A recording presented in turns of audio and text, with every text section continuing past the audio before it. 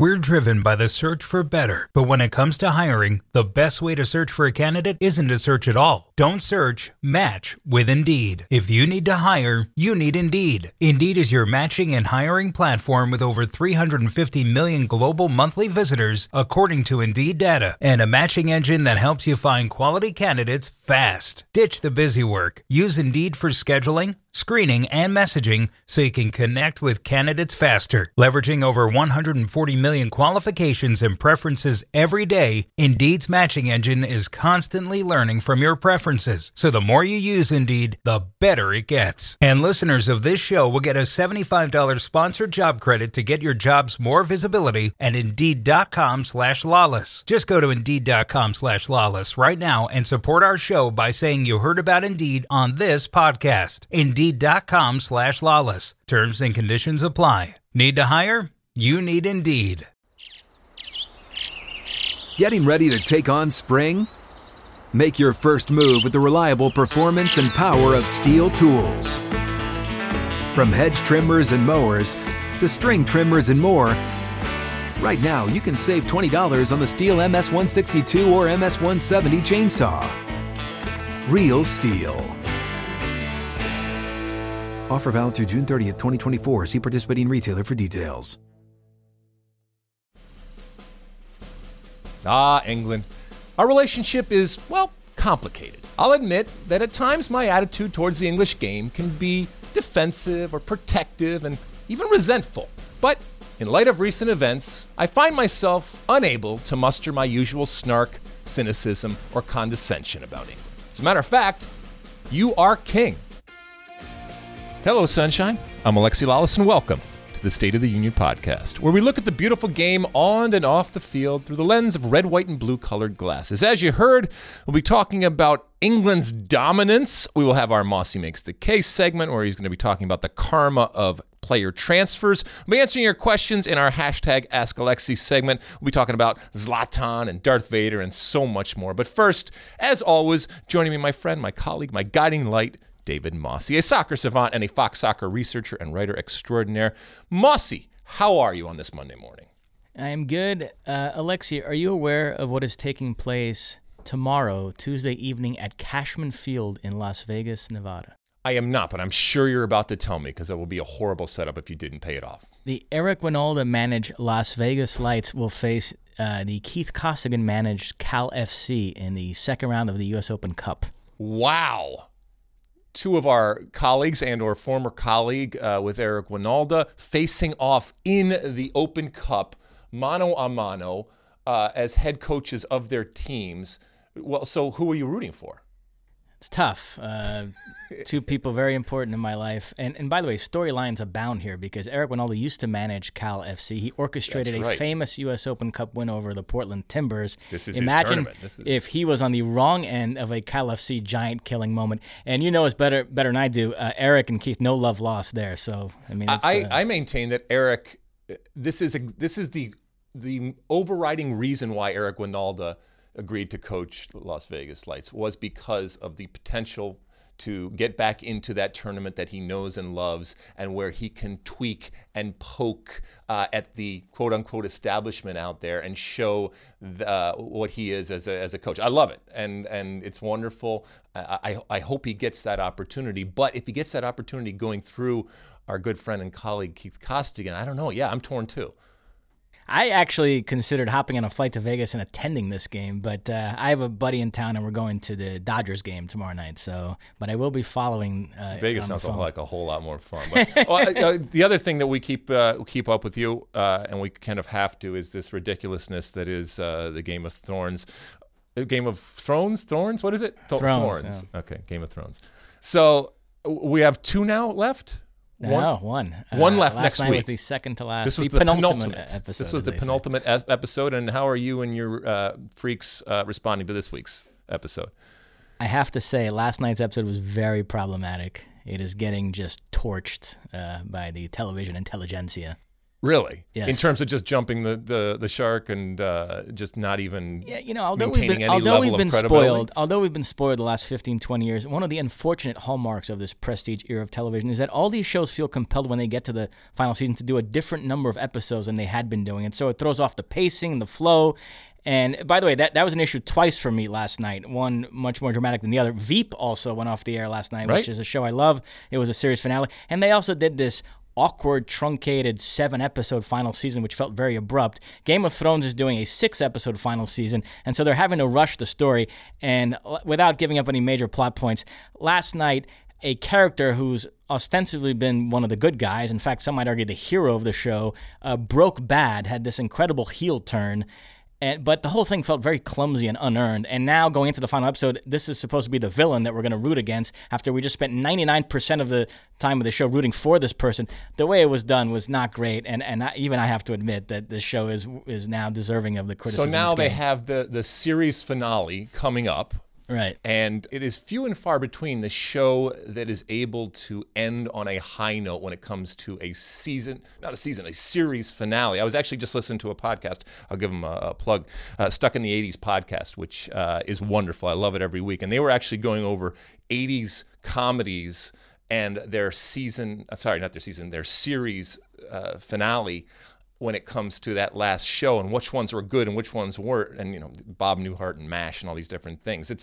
It must be hard to encapsulate, especially if you've been on for a number of years and a number of seasons, to be able to get that last show that lives up to everything that came before and ties up all the loose ends or doesn't tie up the loose ends, and to appease people like I'm staring at right now, like you and Alex, on a continual basis. It must be very, very difficult. So this is not trending and heading in the right direction in terms of a MASH series finale type of thing. No, I'm very concerned after last night. The expression that's used often is sticking the landing. Sticking the landing, yes. And I'm now beginning to wonder. Did Seinfeld, because I know you're a big Seinfeld fan, did they stick the landing? No, that was considered to be a very disappointing finale. A show I never watched on HBO called 6 Feet Under is often hailed as having had the greatest final episode of any TV show. Apparently it ended in such a way that people still rave about it. So I actually want to go back and watch that show. Cheers was pretty good too. Okay, well, we'll see if they can totally redeem themselves come this last episode next week, and then we can stop talking about it. And when I say we, I mean you, not me, because then I can finally actually binge it, because as we know, my steadfast rule is that I don't watch something unless I can binge it from start to finish. And come this time next week, it will be over, and I will be able to watch it from start to finish. I may or may not do it. Actually, I think I will, given all the talk about it. See what all the hoopla is. All right, Mossy, enough talk about this. Ready to light this candle? Yep. All right. As always, we start the pod off with Alexi Lawless's State of the Union. Yes, indeed. It's time for my State of the Union, where I look at the game through the lens of red, white, and blue colored glasses. And this week, it goes a little something like this. The king is dead. Long live the king. Ah, England. Our relationship is, complicated. You've provided me with endless opportunities to ridicule and needle and mock you. You've been a wonderful foil, and I truly enjoy our back and forth because you give as good as you get. I think you call it bants, and, it hurts so good. I'll admit that at times my attitude towards the English game can be defensive or protective and even resentful of the long history that has seen England heavily influence our American soccer culture. From style of play, to coaching, to broadcasting, to language, England has had and continues to have a huge impact on American soccer and the American soccer psyche. But in light of recent events, namely Liverpool and Spurs in the UEFA Champions League final and Chelsea and Arsenal in the Europa League final, I find myself, if only for a brief moment, unable to muster my usual snark, cynicism, or condescension about England. As a matter of fact, I got to give it up to you. You are king. Congratulations. Right now, you have the best teams, you have the most popular league, and you are the epicenter for and the embodiment of success, both on and off the field. You deserve praise and respect, and you have mine. The English poet William Blake once wrote of a romantic New Jerusalem, in England's green and pleasant land, and having this new paradise shining forth upon England's clouded hills. Well, when it comes to the beautiful game, at least for now, you are bathed in a bright, shining light. and you have indeed built a new football heaven. Cheers. All right, Mossy, there is my State of the Union. Did you ever think you would see this day when all four teams in Champions League final and Europa League final would be from England? We talked about it before, but it was always kind of this possibility in the future that we would poke our friend Warren Barton about happening, but it has finally happened. Well, the interesting thing for me is Premier League clubs have the most money because of the television deal, but that has not manifested itself at the top of the transfer market. If you look at the top 10 biggest transfers in football history, there's only one that involves a player leaving another league to go to the Premier League, which is Paul Pogba from Juventus to United in 2016. The other earth-shattering moves the last couple of years have been Neymar to PSG, Mbappe to PSG, Ronaldo leaving Real Madrid to go to Juventus. So it's not as simple as they have the most money, they buy the best players. Now, Tottenham aside, the other big English clubs have spent a lot of money, so they have deep squads with lots of good players, but this to me is a managerial triumph above all else. The Premier League went out and got the best managers, and from different countries, different influences. Klopp is German, Pochettino is Argentine, Pep and Unai Emery are Spaniard. Chelsea have gone the Italian route with Conte and now Sarri. Even United with Mourinho, although it didn't end well, he won a Europa League title there, so he contributed to this renaissance. So, I mean, to me, that's the key. I think the managers deserve a lot of credit. But shouldn't, because it's not, relative to MLS, we know it is still a have and have not type of league. But relative to Spain or to Germany or to Italy, there's much more parity when it comes to the league. So shouldn't it be relative to the league, and then therefore the talent be diluted because there's not one team that has all the best players in the world like a Real Madrid? So why is it now that this is starting to manifest in terms of results? I get what you're saying about good coaches and smart minds out there, but is it all down to that? I think a lot of it is down to that. And, there's always been this feeling that when English teams were struggling in the Champions League, the excuse they pulled out was that the Premier League is more taxing. It's a more challenging league week in, week out than those other ones. And now here they are. These clubs have been able to overcome that. So, yeah, it shows you they've just done that good a job. Those managers, I think, where they've been able to kind of overcome those obstacles. Okay, so the big question is this an aberration? Is this an anomaly? Are we going to be sitting here a year from now, good Lord willing, we're all here sitting here talking about it, and are we looking at a possible scenario where no English teams are there? Is this the start of a long history and a juggernaut, if you will, when it comes to EPL teams? All four might be an aberration, but I think we're trending in the direction of the Premier League beginning to dominate here. I thought they would kind of have to wait out Messi and Ronaldo, but they were positioned to be the league once Messi and Ronaldo exited the scene, and now it might even be happening sooner to kind of emerge as the dominant league. It's funny, too. Some people are trying to poo-poo the notion of how English is this really by pointing out that all four of these clubs are managed by foreigners. 3 of the 4 are managed by foreigners. And if you look at the lineups that Liverpool, Tottenham, Chelsea, and Arsenal ran out this past week in their respective second legs, only 8 of the 44 players were English, which I think is a fair point to bring up and an interesting aspect of this discussion. But as far as being a zinger to the English, that works a lot better when the national team is struggling, because then you can say, well, that's the trade-off. Okay, sure, you have the best league because you import the best foreigners, but it comes at the detriment of your national team, and you guys never win anything at the international level.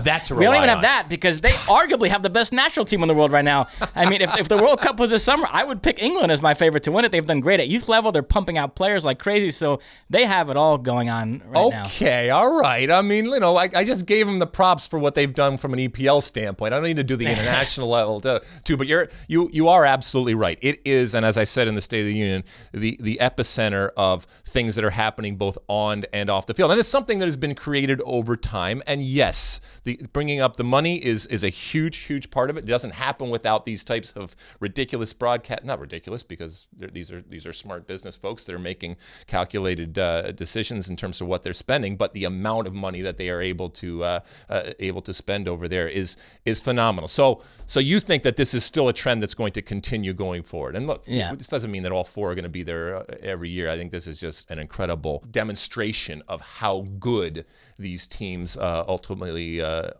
are. Now, on the managers, the Champions League final, it's a delicious matchup because both Klopp and Pochettino have done an incredible job at their respective clubs, but they still get hit over the head in some quarters for not having won a trophy. One of them is going to put that to bed. The other one, it's going to be interesting to see what their reaction is for the loser. I suspect Pochettino would get a pass. I think there's a recognition that just getting Tottenham to a Champions League final is an incredible achievement, especially in a season where they didn't sign any players. They didn't have a home stadium for much of the campaign. If Klopp loses, his finals record is going to start to become a thing. He'd be 0-3 in Champions League finals, counting the Dortmund one against Bayern, 0-3 in European finals for Liverpool, counting the Europa League against Sevilla, and something like 0 for his last 7 finals. So that whole Buffalo Bills tag, so I do think there's more pressure on Klopp than Pochettino here. Do you agree? Yes, I do think absolutely there's more pressure on Klopp. And it really comes down to because, and look, Mossy, I don't want to paint any of these teams as these little engines that could, just punching above their weight, little plucky little Spurs or anything like that. These are super clubs that have more money than 99% of the clubs that exist in the world. But this is the world in which they inhabit, and so this is the world in which they compete. They're not competing with all the other teams that are down lower in their league or most of the teams that exist in most of the leagues around the world. They're competing against the elites in the super club, the super club right now. But when it comes to the transfer window, when you don't do anything in the transfer window, it's 2 transfer windows, right? That Spurs haven't done anything. That is mind-blowing type of stuff. Because the reason why they are super clubs is because they spend so much money and they go out there and they buy their talent up. Now, when I tip my hat, which is what the State of the Union was to England, it doesn't necessarily mean that I'm tipping my hat to England's players. And this goes back to your international aspect up. I do think it's absolutely valid to talk about the product on the field, for the most part, is not English in its inception and in its fostering. They are importing that talent.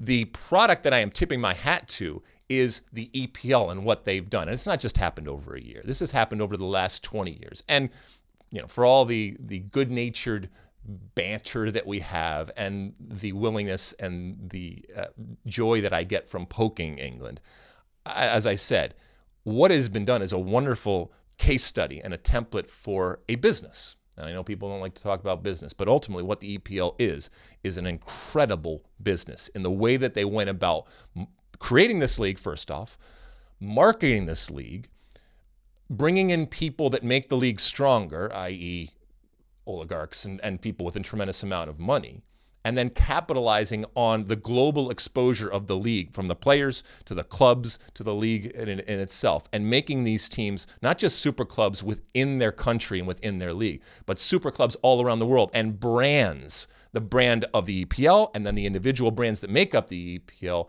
branding them all over the world so that people are so invested in these teams, which gets to the point of Jurgen Klopp, and in particular Liverpool, when it comes to what is more important for them and what was more important to them going forward in terms of what they would want to win at the end of this year. Funny, I've been thinking about Mourinho a lot the last couple of days because he's actually mellowed the last few months and has become a very good analyst. But when he first got sacked by United and got on TV, he was very bitter and he was just kind of using it as a platform to air out his grievances.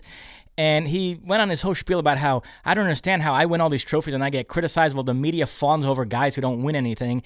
And everyone assumed he was talking about Klopp and Pochettino, and particularly Klopp. Mm-hmm. Mourinho supposedly has this big complex about Klopp, thinks he's overrated. There's a famous story. A couple of years ago, Mourinho went to this Premier League sponsors event, and there was some Premier League bigwig that was going to give a speech at the end of the night extolling the virtues of the league. And Mourinho found out there was going to be a line in the speech that referenced, Premier League has the greatest managers in the world, from Pep to Mourinho to Klopp to Conte. And Mourinho made a point of making the guy take Klopp's name out of the line because he said he doesn't belong in that category. And Mourinho, I know, has referred to Klopp as a serial runner-up. So again, Klopp can completely put that to bed. But I will say, after having finished second in the Premier League, if he loses the Champions League final, that whole serial runner-up thing actually will give, I hate to say it, I love Klopp, but it would give some truth to it. And we're gonna talk about about this later on as it relates to Man City later on in the pod here. But I will say this: it is fascinating how, when it gets to these super clubs, yes, the money is important, but how that narrative changes on one result here and one result there, when these teams are winning ridiculous amounts, historic amounts of games, garnering historic amounts of points, and yet we are left to judge them on this one thing. And I think that's Mourinho's point, is that ultimately this is about winning. And it goes back to our conversation last week where we talked about identity and philosophy of play and all this kind of stuff, and the fact that the only real identity at least in Mourinho's mind, is winning. How you end up doing that, you can have a million different ways. But if you don't do that, to be that romantic and to believe that not winning still is justification for the level of praise that Mourinho doesn't see is adequate or is too much. That's fascinating. I think that's a peek into what drives Mourinho. And there's going to be a funny debate. The winner of the Europa League final between Chelsea and Arsenal is going to try to argue that they actually had a better season than the loser of the Champions League final on the basis that, hey, at the end of the day, it's about trophies. I'm sure Arsenal fans are already preparing that argument against Tottenham fans, and it's going that way. So that'll be... My last question before we move on. Does this all England domination... Is this a signal and a red flag and a flare emergency to the other leagues in that they better get their house in order and maybe make some changes within? Or is it really just a motivating type of thing and they will look at, all right, well, this isn't going to happen again. This was this one-time thing, but next year we're going to come out bigger and stronger? No, I think there's some real concern. The La Liga president, Javier Tebas, this was the thinking behind staging a game in the United States. He's been trying to come up with these creative ways to sell the La Liga brand because he realizes that they've fallen way behind the Premier League in that regard, and they need to get creative and find ways to catch up. And the traditionalists in Spain kind of blocked that, and I know he was very frustrated. So he recognizes there's a bigger issue here that they have to be very concerned in the coming years. It's going to be interesting to see how this plays out over the next year and if this is just the beginning or, as we said, if this is just up and down. Actually, one last note on trying to build up your brand. Juventus unveiled these ridiculous new uniforms this past weekend that don't have the traditional stripes. Right. And supposedly, the reason for it is they did some market research and they found that in the United States, uniforms with stripes, people associate with referees. Right. And that contributed to the Juventus jersey not selling as well in the United States. And so, I mean, here's one of the traditional powers in European football, changing this historic jersey in order to have this new model that sells better in the United States. So that tells you how much these clubs now are concerned about their brand, and particularly here in the United States. And so, yeah, I think that all falls into this whole trying to compete and keep up with the Premier League. Well, for what sure. It tells you is ultimately, when it really comes down to it, America. All right? That's where your bread is buttered ultimately. And you're damn right you're going to change it, because if America doesn't like it, all right, then it's not going to fly. So, yes, if that ends up being true and the market research showed that, yeah, I get it. And by the way, what is tradition anymore when it comes to jerseys and the jersey sales? All right, well, we'll see how this ultimately finishes up when it comes to Champions League and to Europa League. The only thing that we can be assured of is that there will be an England team winning both of these. So congratulations, England. It is you, as I said in the State of the Union, you deserve the praise that you are getting, and you have my respect and praise for what you have done this year. We'll see what happens next year. All right, moving on.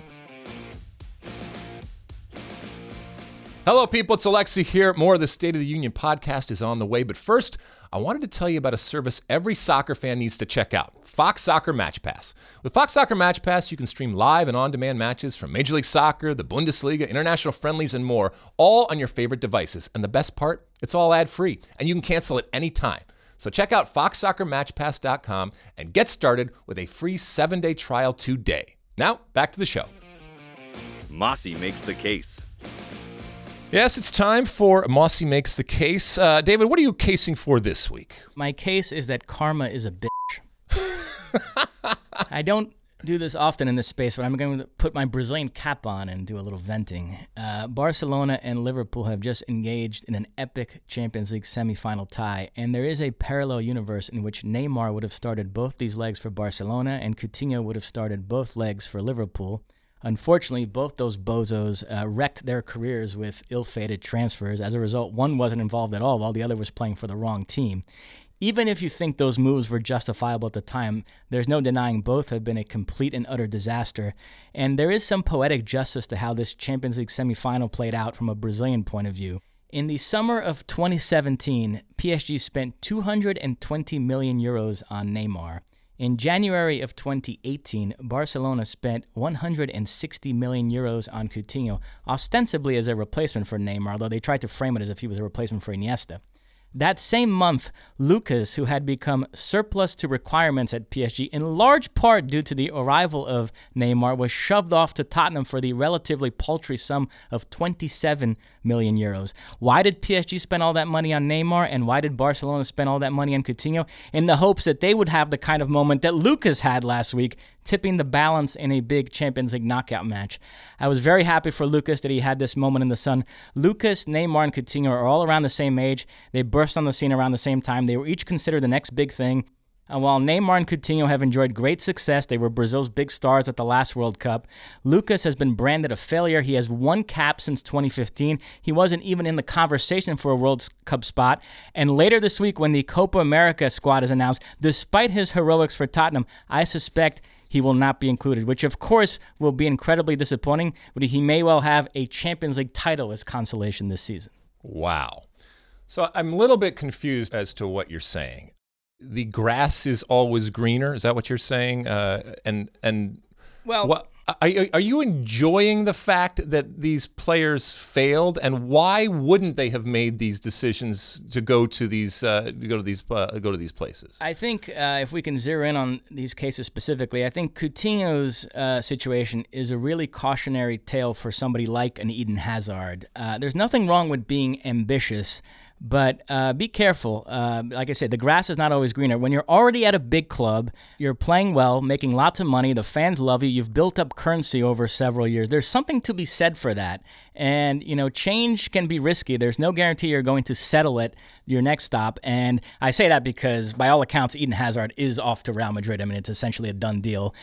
So, we'll see how it turns out. I suspect he'll do well, actually. But I'm just saying, in general, a guy like Coutinho, boy, I mean, did you really? He was still operating from the old playbook where Liverpool had become something of a stepping stone club to the likes of Barcelona, and he just couldn't see that right around the corner with Klopp, they were about to become a club on that level, and why not stay and be a part of that and get to experience nights like Liverpool had the other night? Instead, he just assumed that Barcelona would be a step up, and it hasn't played out that way. But why wouldn't you have more respect and time for a decision, and a unique and different decision, the likes of which Neymar made to go to PSG, this team that was wanting to be one of the elites and certainly had plenty of money, and certainly he was paid plenty of money. But didn't he, in a certain sense, take the road less traveled, and therefore, and the injuries happen. Injuries can happen no matter what. It has nothing to do with the grass is green or anything like that. The injuries happen. But I look at what Neymar did as taking much more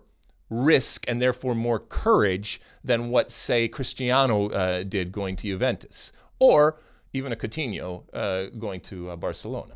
It's funny, Coutinho's struggles at Barcelona have, in a weird way, they've made me appreciate Neymar even more. I know it's forbidden to say anything nice about him, and his 4 years at Barcelona have been like airbrushed from history because they don't fit this narrative now that people want to put forth about him. But, we've now seen how difficult it can be to play alongside Messi and to assert yourself. And for him to have gone to Barcelona at the age that he did and earn Messi's respect and play as well as he did and enjoy the success that he did, I think has actually become a bit underrated. And the shame of it is he invented a narrative in his mind that didn't exist, this notion that he had to escape Messi's shadow. He wasn't in Messi's shadow. He's not as good as Messi, but there's room for more than one superstar at a club, and he was a full-blown superstar at Barcelona doing amazing things. He scored 39 goals one season, had 22 assists another one. He was the top scorer in the Champions League. The year they won the treble, he scored in both legs of the quarters, both legs of the semis, and the final. No other player has ever done that. He was a Ballon d'Or finalist, so I don't understand that thought process that he somehow felt like he needed to go to PSG to kind of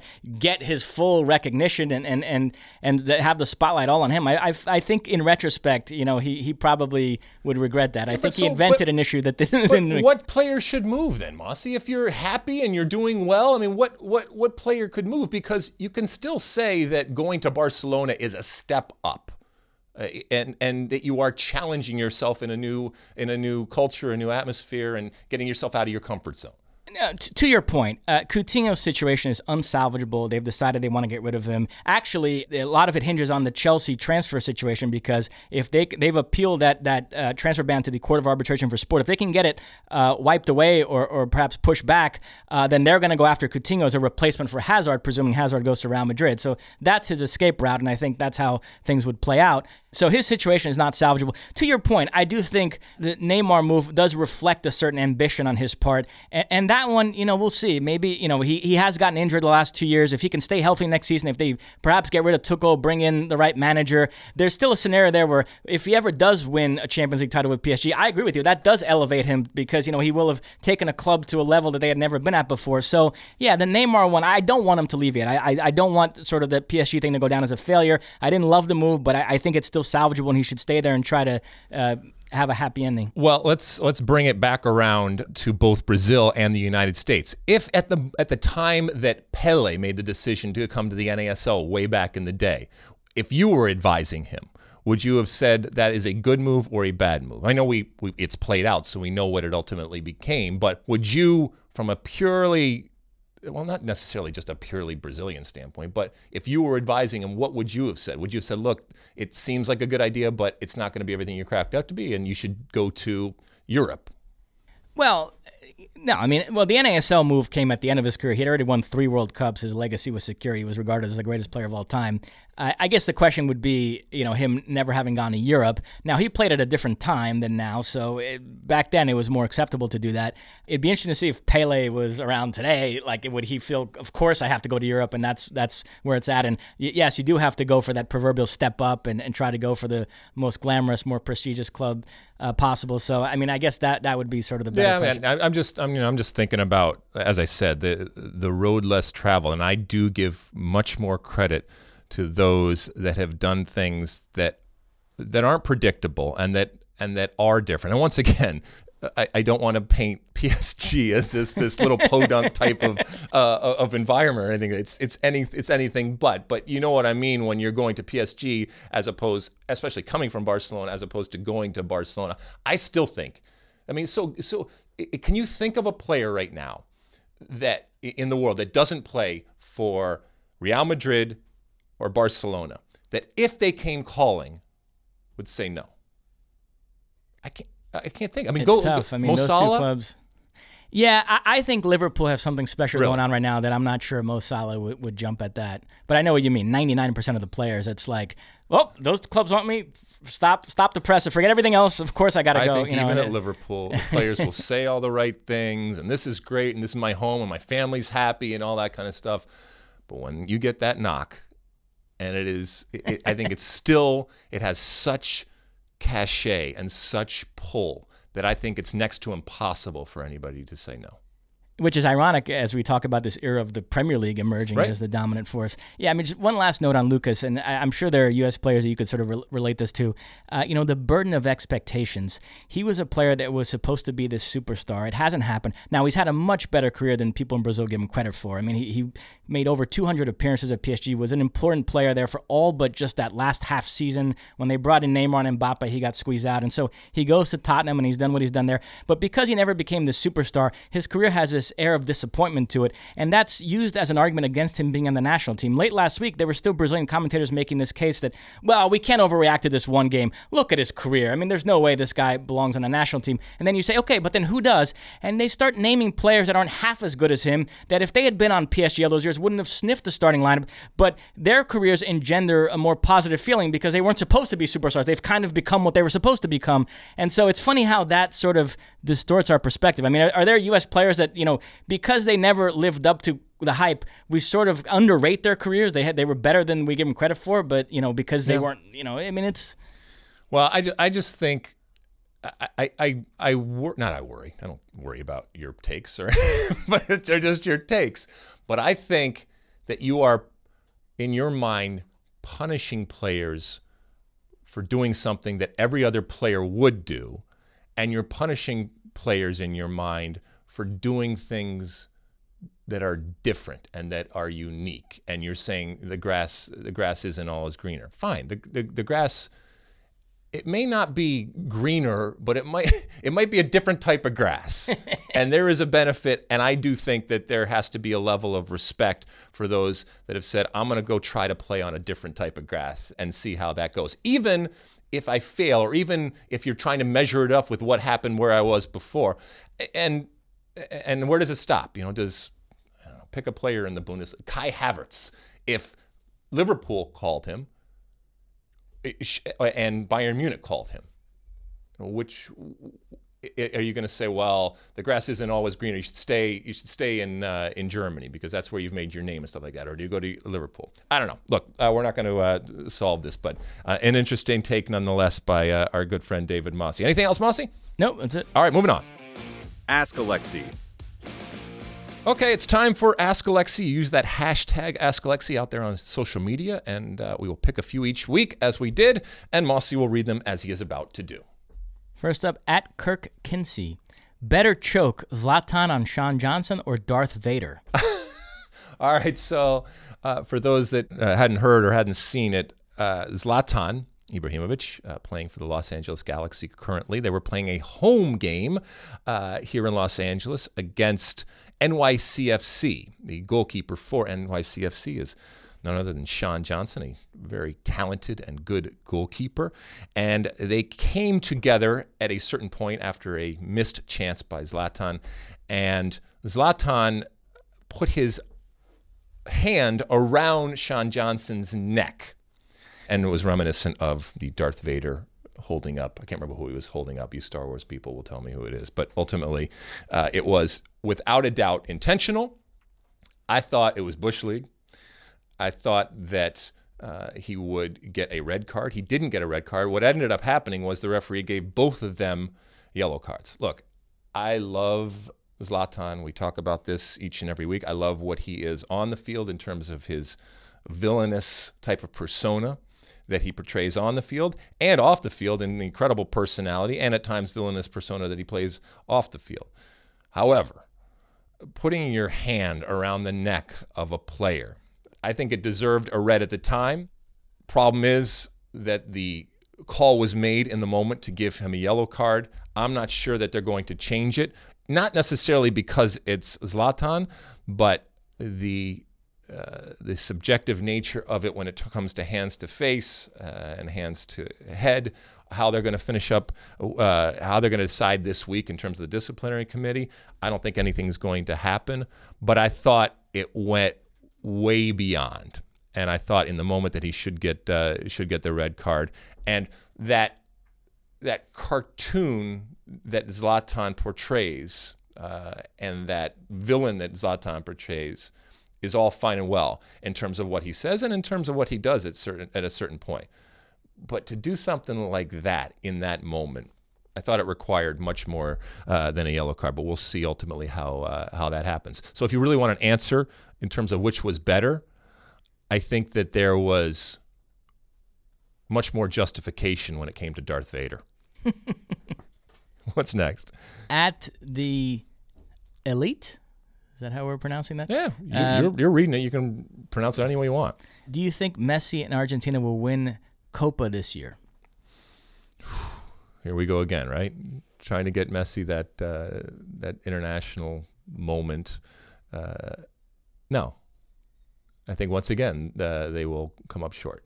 The interesting thing, there are Copa Americas 2 years in a row now because they want to get on even numbered years, and God forbid we just move the 2019 one to 2020. You know, everything is an excuse now to have extra tournaments. Sure. So for the second cycle, but Copa America historically has been ridiculous in terms. There's no ritual or that we're doing it every. So for the second cycle in a row, we're going to have Copa Americas in back-to-back years.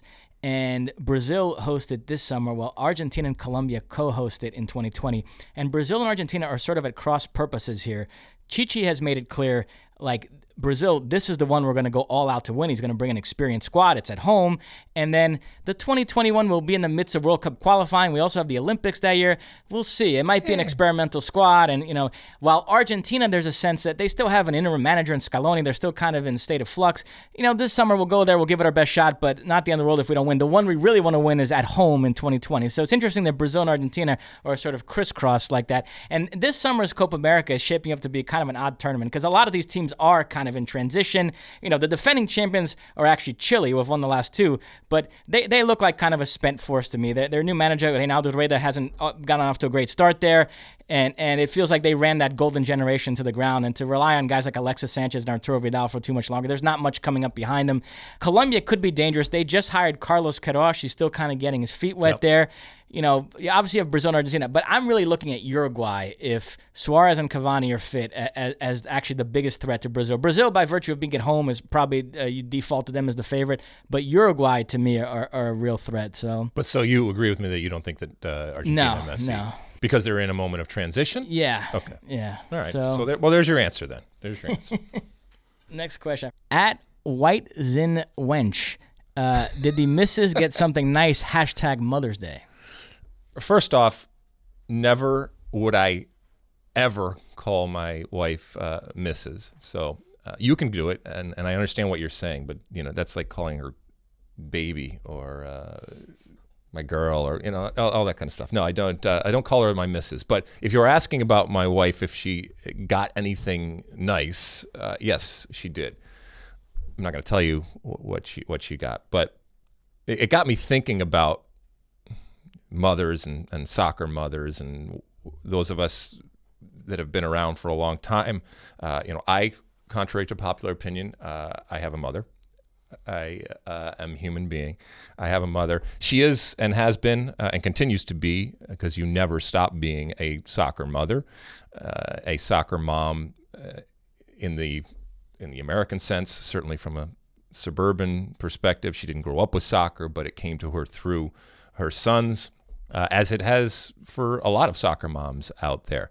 And it was interesting seeing whether it's the women's national team or people talk about how important their mothers have been, not just for soccer people, but in our podcast world here, we're talking about soccer mothers. So yes, I did get my wife something, because she is now a soccer mom when it comes to our kids, and how important soccer moms over the years have been to me. Hell hath no fury like a wife of a soccer player or a significant other of a soccer player scorned. And hell certainly hath no fury like the mother of a soccer player scorned. My mom is steeped in the whole, the whole social media aspect out there. She goes way back. She goes way back to like big soccer boards and fanzines and all that kind of stuff. It was amazing. She could list out every negative comment that any person, either in the media world or online, had said about her summer, and she would ask me about these things. But when it comes to our mothers in the soccer world, I think everybody would agree with me that they deserve everything and more, and for what they have done in terms of the support, not just of us as soccer people, regardless of what level that you played, but of the sport. And this is nothing against soccer dads out there, but we're just talking about soccer moms right now. So thank you to my soccer mom and to the soccer mom that I have at home that is my wife. My mother is actually coming to visit me next week. Is she really? Yes. My mother, by the way... Does she stay with you when she comes to visit you? No. What? No chance. My mother, quite taken by Liverpool. She loves the fans. You'll never walk alone. Like, I'm getting phone calls after these big Liverpool games like, oh my God, that was amazing. I'm so happy they won. So, Liverpool, you have a new convert. Okay. Well, we'll talk about that here in a second. Anything else? That is it. That is it for our #AskAlexi segment. Use that hashtag on the social media platforms, like I said, each and every week, and ask us your questions. And who knows, maybe David Mossy will read your question at a later date. All right, moving on. The Back Three. All right, it's time for our Back Three, where we look at some big stories or games or moments from the last week. Mossy, what's in our Back Three this week? We begin in Germany, where the title race will go down to the very last weekend. Bayern Munich had a chance to seal the deal, but they could only muster a 0-0 draw against Leipzig. Very, very harsh offsides call, I have to say. Yes. Wiped away a goal that would have sealed the title. Dortmund beat Dusseldorf, so the gap is now 2 points, Bayern ahead. They do have a healthy goal difference advantage, so a draw in their last game would effectively do it. And the way it's worked out is amazing, because Bayern host Frankfurt, that's Niko Kovac's former club. Dortmund are away to Gladbach, that's Lucien Favre's former club. And Frankfurt and Gladbach are battling each other for top 4, along with Leverkusen, who face Hertha Berlin in. So it's actually pretty neat how everything worked out. Do you see Bayern getting the result they need and getting over the finish line? 9. No, I'm just kidding. Yeah, of course they do. Yes. Yeah. Yes, I do see Bayern getting what they need, whether it's a point or whether it's 3 points. At home, it's set up nicely for them so that they can celebrate yet another title in front of their home fans, bring out those big beer things and go crazy and do all of that kind of stuff and hold up the shield and do those things. Yeah, I think that it's come down to this is a credit in the same way that, and we're going to talk about Man City in a second here, but in the same way that having Liverpool pushed Manchester City, having Dortmund this year pushed Bayern Munich. And once again, they're still a super club, and they are still well ahead of everybody else. But the fact that we even had a title race and that we still, going down to the last weekend, that is awesome. It's awesome for us, the broadcasters of the Bundesliga, but it's also just for fans of exciting and interesting soccer, that there is something on the line when it comes down to the last day, and anything can happen. Now, this Bayern game will be the last home match for Robben and Ribéry. Right. They'll still have the German Cup final against Leipzig after that, but I'm sure there'll be a lot of fanfare around that. Speaking of players playing their final home matches for a club, I have to say I was somewhat surprised. Christian Pulisic got an incredible send-off by Dortmund. I mean, that was like really emotional, and I thought it was incredible. I mean, how did that make you feel seeing an American at a big European club get that sort of treatment? It was great, and I think it represented the fact that this young kid, first and foremost, decided to come to this team, to uproot his entire existence and put his faith in this organization that is renowned and very good with dealing with younger players, and that because he came through that system, and that youth system, that he was definitely one of them. He wasn't just an interloper. He wasn't just somebody that came in. I think the type of player that he is, and we didn't see a great Christian Pulisic this year, but over the 5 years that he was with this team in different capacities, I think that there's an appreciation for the decision that he made from a life standpoint, and then the moments that he gave over that 5 years. And not for nothing, but they just sold him for a ridiculous amount of money to Chelsea. And so I think the Borussia Dortmund fans in particular recognize that that is the business plan, and that is a feather in their cap when they are able to do that, and they are able to do it on a consistent basis. And so I think it just showed how important they recognize he has been as a player and what he has come to represent. And the fact that he brought in a whole lot of people that maybe wouldn't have cared about Borussia Dortmund on a continual basis. And that, that's moving now to Chelsea. So we'll see how it goes from then. But it was, he cried, and it's being at a club is so much more than the actual 90 minutes that you play. And yes, it's a business, and yes, you get paid and all that kind of stuff. But the people that you come in contact with on a daily basis in your life, not just the people at the club, but the people in your community. You're living in that community, and you're going to restaurants, and you're going to different places. If you have kids, if you have a wife, you're going to schools. You're getting involved in this community. So it becomes a part of who you are over a course of, for him, it was 5 years. Different ways over the 5 years, and he came as a young kid kind of developing into a young man living on his own. And I think I don't want to speak for him, but I would think from the outside it looks like that is the place that he came of age. And so it was nice to see that recognition for any player. That it happens to be American was all that more special, that he was able to have made that impact.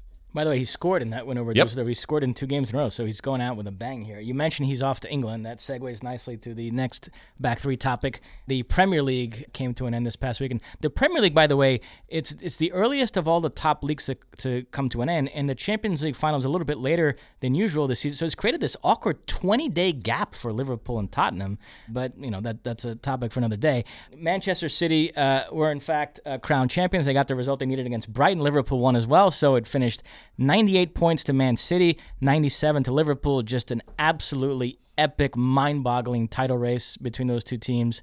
In the end, Man City prevailed. What are your overall thoughts? Well, someone asked me about we can call it the Mrs. Mossy phenomenon. okay, in that they wanted to know, their interpretation was that when Manchester City won this, that the reaction was muted, and that there seemed to have been this groundswell of support for Liverpool pulling this out at the end, and that they didn't was disappointing to a lot of people in the reaction. And that is real.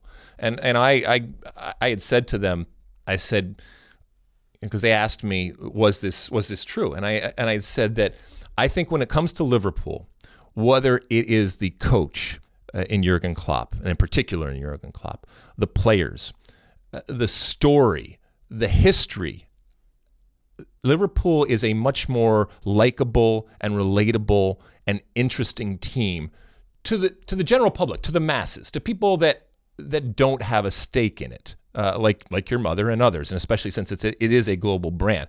And this history of recent history, when it comes to the EPL history of futility in terms of winning that title, and this, I know it's sometimes hard to believe that they're an underdog role, but certainly this underdog role relative to Man City, and this long ingrained brand over there. I think all of that makes the neutral want to root for them.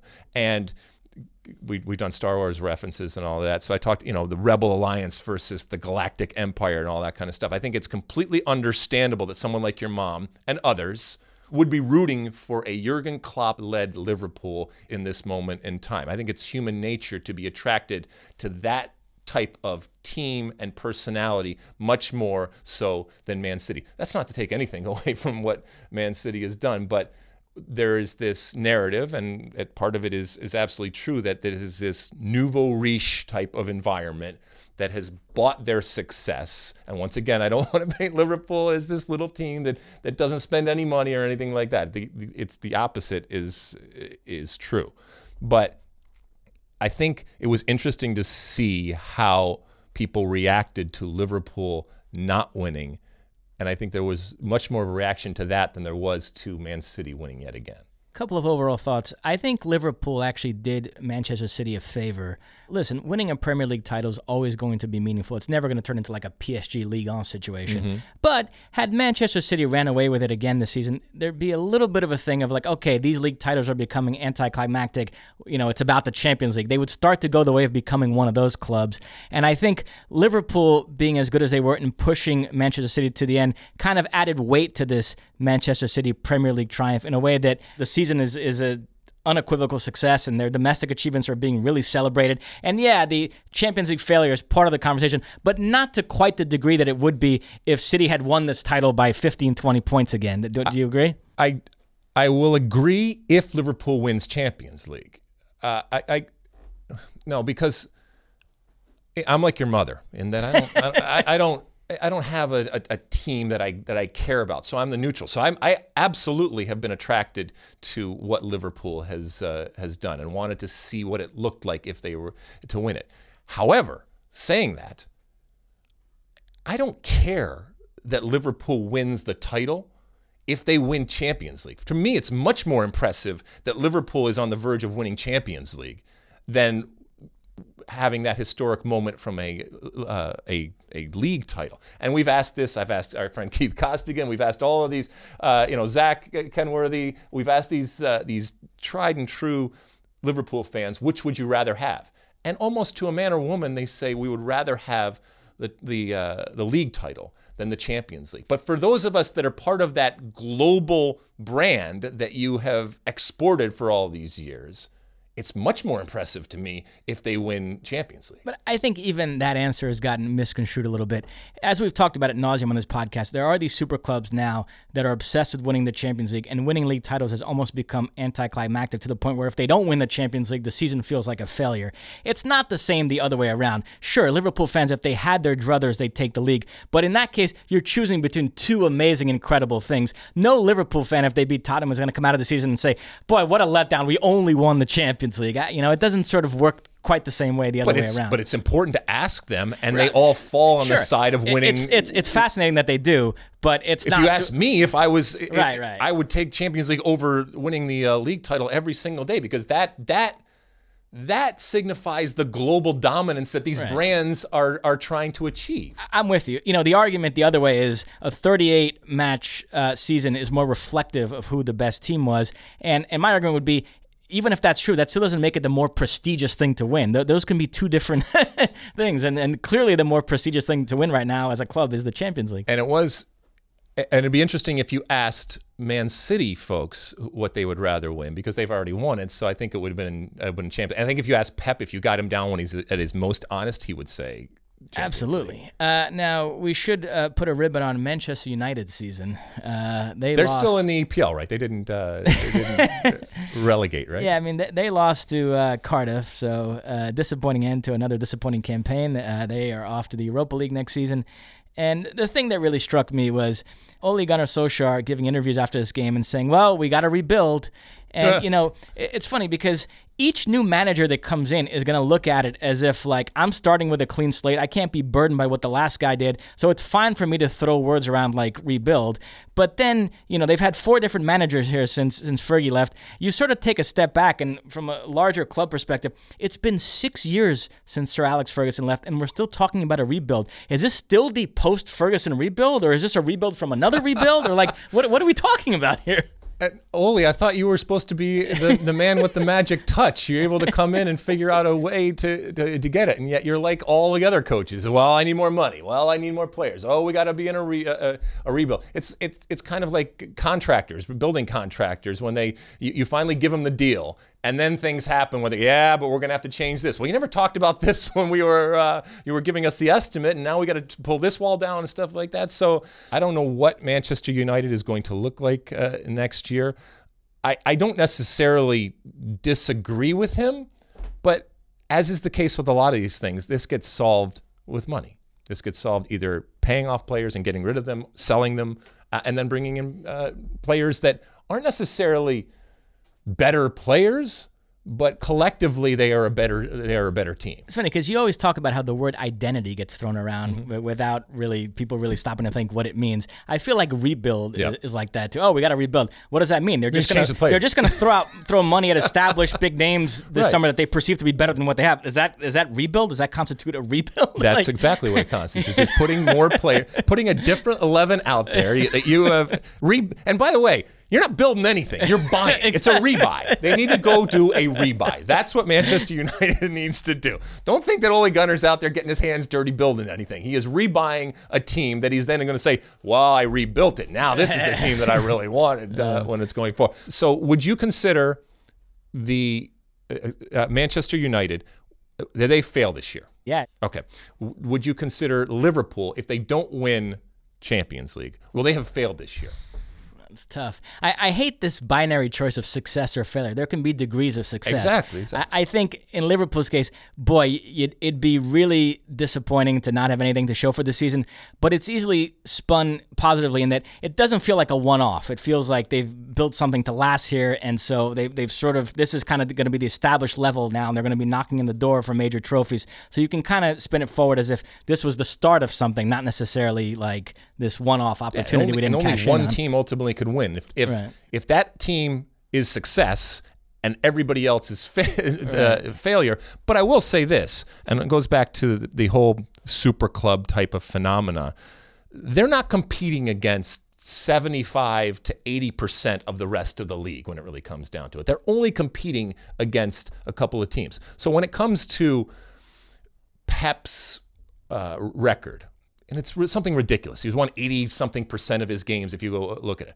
But that's not really fair, because what you really have to do is take out 80% of the teams and the games that he's ultimately played, and then look at the actual games where he has played somebody that is equal on his level when it comes to the amount of money that they spend and the talent that they have. That's the real test of what you are, because there is this have and have not separation that goes forward. And I'm not saying that Liverpool, if they don't win the Champions League, it's a failure right now. But it's not a failure relative to the other super clubs that you have out there, and certainly not a failure when it comes to the rest of the league that you're not even being compared against. But these are the words that we throw out, and it's okay. Anything else, Ozzy? One last thing on this. I'm incredibly curious to see where Mourinho lands. And also, a manager I've been thinking about a lot the last couple of days is Rafa Benitez, because there's a guy that spent over a decade sitting in first class, if you will, Liverpool, Chelsea, Real Madrid, Inter Milan, and then had to eat humble pie a little bit. No offense to Newcastle folks. Oh, I'm sure they won't take any offense. But, and I think everybody recognizes he's done a good job there considering the lack of resources. The question is, I'm sure he's itching to sort of get back to the top level where he was. The question is, has he done enough to warrant that? And could he emerge as sort of a less controversial Mourinho alternative? Some of these clubs in Italy and even PSG, there's some thought now they might get rid of Tuchel, and would Mourinho be an option there? Some of these clubs that people are linking Mourinho with, Rafa checks a lot of those same boxes. He's won the Champions League. He's won a lot of trophies, and he doesn't have quite the same baggage as Mourinho. So could some of these clubs maybe talk themselves into Benitez over Mourinho? I mean, if you were a club and you had a choice between Mourinho and Rafa Benitez, is it a no-brainer to you, Mourinho? Or? It's not a no-brainer. It's not a no-brainer. But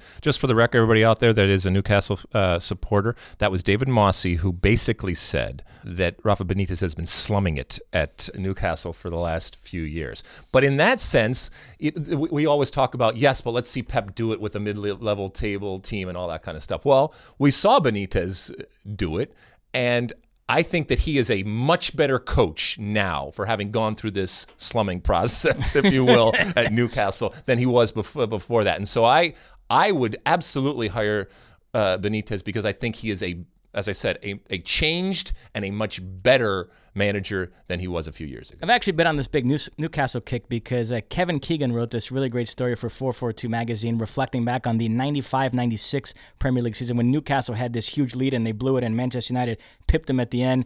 And actually reading about that title race, it reminded me a lot of Bayern Dortmund this year. There are some similarities. I'm actually going to talk to Warren Barton about that next time I see him. He's not talking to you anymore Warren after what you've said about his beloved Newcastle United. All right, anything else, Mossy? All right, now let's move on. We'll end on this. The U.S. women's national team. Boy, it is fast approaching, huh, Alexi? Crazy. Right like 20-something days until the start of the World Cup when they will look to defend their crown. This past weekend we did the game. They defeated South Africa, who are also headed to the World Cup, 3-0 in a friendly at Levi Stadium in Santa Clara. What were your observations? Okay, when it comes to the U.S. women's national team, as you mentioned, these last three games against drastically inferior opponents.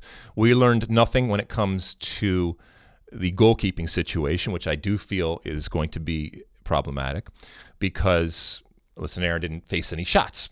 We learned nothing when it comes to the defense, whether it's the actual defenders or the team defending, because South Africa provided little to no opposition. So what did we learn? Well, we learned that Jill Ellis is going to continue to tinker. Julie Ertz, who has been in that defensive midfield position, at times went back in this game to her center back position, which is where she started in the 2015 World Cup. I think that is going to happen more than we anticipate come this World Cup.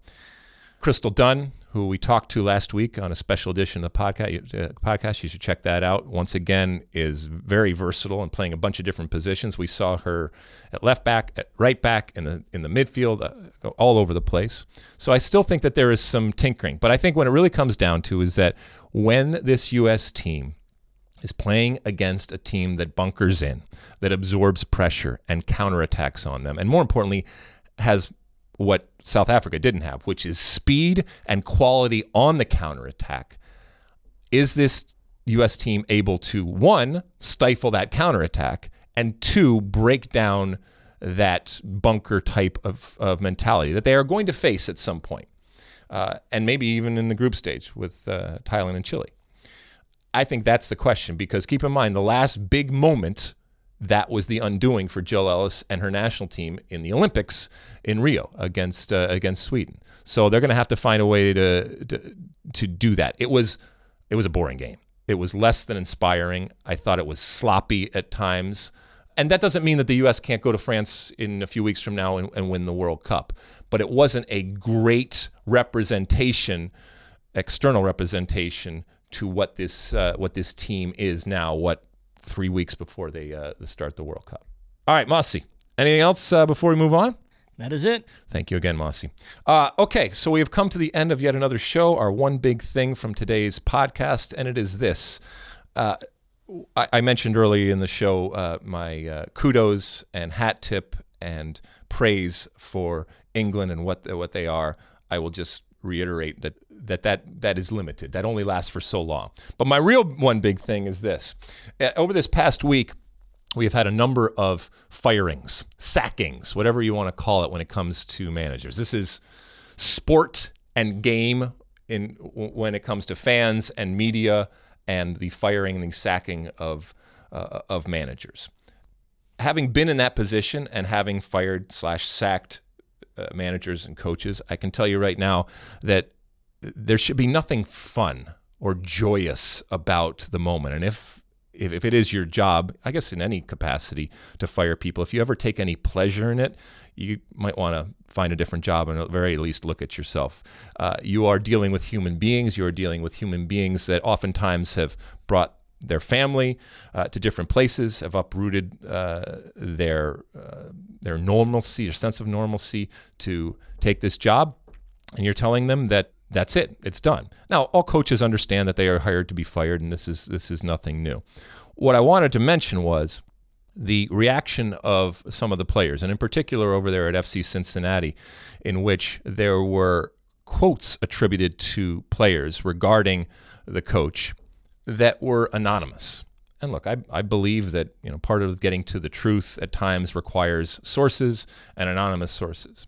But when it comes to talking about a coach that has been fired, he may or she may be the worst coach ever, and it might be absolutely the right thing to do in terms of firing someone. But have the decency, and more importantly, have the courage to attach your name if you are going to be critical.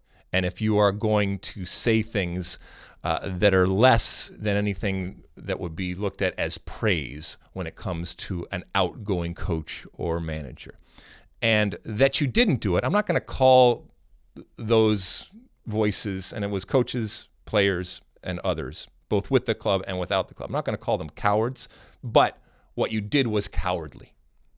Because whether they deserve it or not, in terms of continuing on or being fired, what they do deserve is you to attach your name and to own any critical comments that you have. And so it was a little disappointing. And let the chips fall where they may, or don't say anything at all.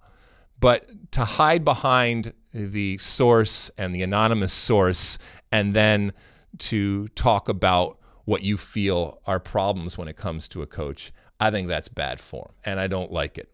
So, not that you're going to care or change when it comes to your comments, and maybe you felt that you didn't have the confidence or the protection to attach your name to it. If that was the case, then you shouldn't have said anything in the first place. I believe that even a fired coach, even a bad fire coach, deserves to know who people are that are criticizing if they choose to criticize them publicly going forward. It just occurred to me when I saw all this happen this past week with firings. And these are what happens. Coaches get fired, and they will continue to get fired, whether it's in Major League Soccer or anybody else. They will be stories. They will be full of intrigue. They will be things that we will discuss. But when that happens, other things happen. I just thought it was interesting to see it. You may agree. You may disagree. That's part of what we do here each and every week when it comes to the podcast. Mossy, anything before we go?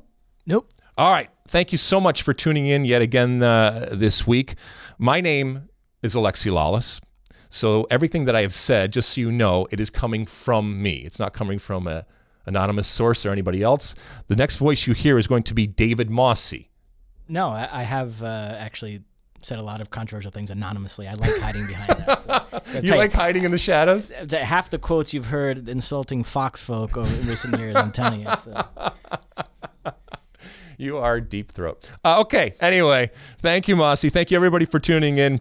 We appreciate it each and every week. We hope that you are enjoying it. We are enjoying doing this for you. We will talk to you again next week on the State of the Union podcast. All right, size the day.